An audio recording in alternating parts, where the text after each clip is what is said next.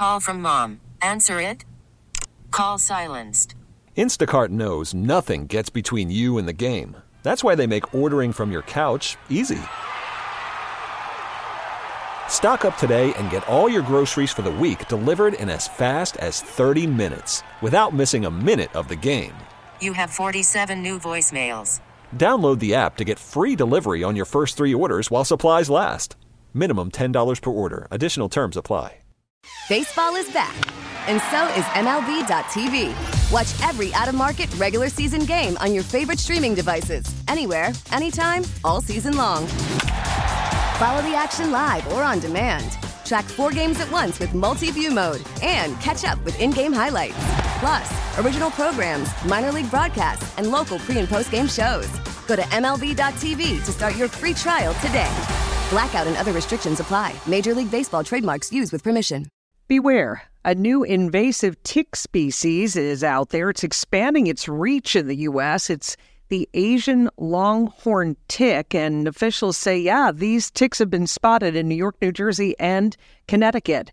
And joining us is the chief scientist, department head of the Department of Entomology at the Connecticut Agricultural Experiment Station, Dr. Goudarz Molaei. We thank you, doctor, for being here.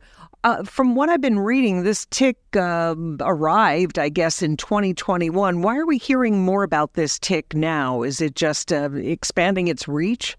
Yes, this tick species was discovered, in fact, in 2017 in New Jersey.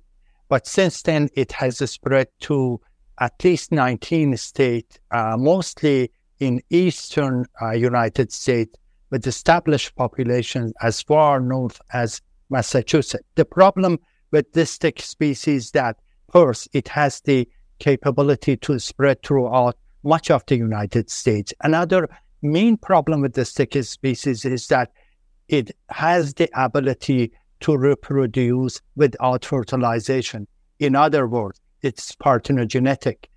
In a simple term, females are able to lay fertilized eggs without relying on male partner. In fact, in the United States, we have yet to come across a male partner of this tick. As you can imagine, all those eggs that this tick is laying, up to 3,000 or sometimes more, each individual female, they all develop and become adult females, and they continue. So, as a result, we are seeing this tick popping up in all corners of the states in the eastern United States. So does that, doctor, make it more likely that we could get a Lyme disease or some other disease that these ticks carry? The good news is that this tick, so far we don't have any evidence that this tick is involved in transmission of Lyme disease, babesiosis, and anaplasmosis. However, the bad news is that this tick is capable of transmitting up to 30 tick-borne diseases. Some of these disease DNAs we have identified from Asian longhorn tick. But that doesn't mean that this tick is capable of transmitting that. It has yet to be seen. Right now, the major concern that we have about this tick is what is going to happen in the near future or long future. Another concern is that it is already a major veterinary health concern in much of the United States, in areas that tick has infested in those areas. Okay, so maybe not an imminent threat to we humans, and we don't maybe have to worry about higher incidence of Lyme disease, but the possibility that it could affect animals, is that to say, doctor, that it could affect domestic animals, our pets? That is an excellent question. And this tick has been shown in its native and invasive range in Asia and Australia and New Zealand. It is a very competent vector of a parasitic diseases in dogs.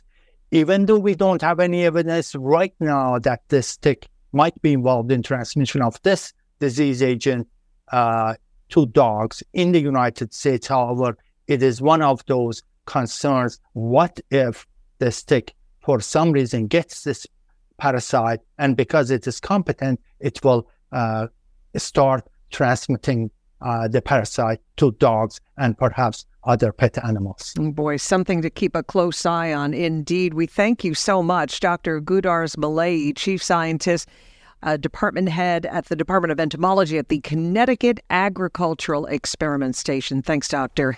We get it. Attention spans just aren't what they used to be. Heads in social media and eyes on Netflix. But what do people do with their ears?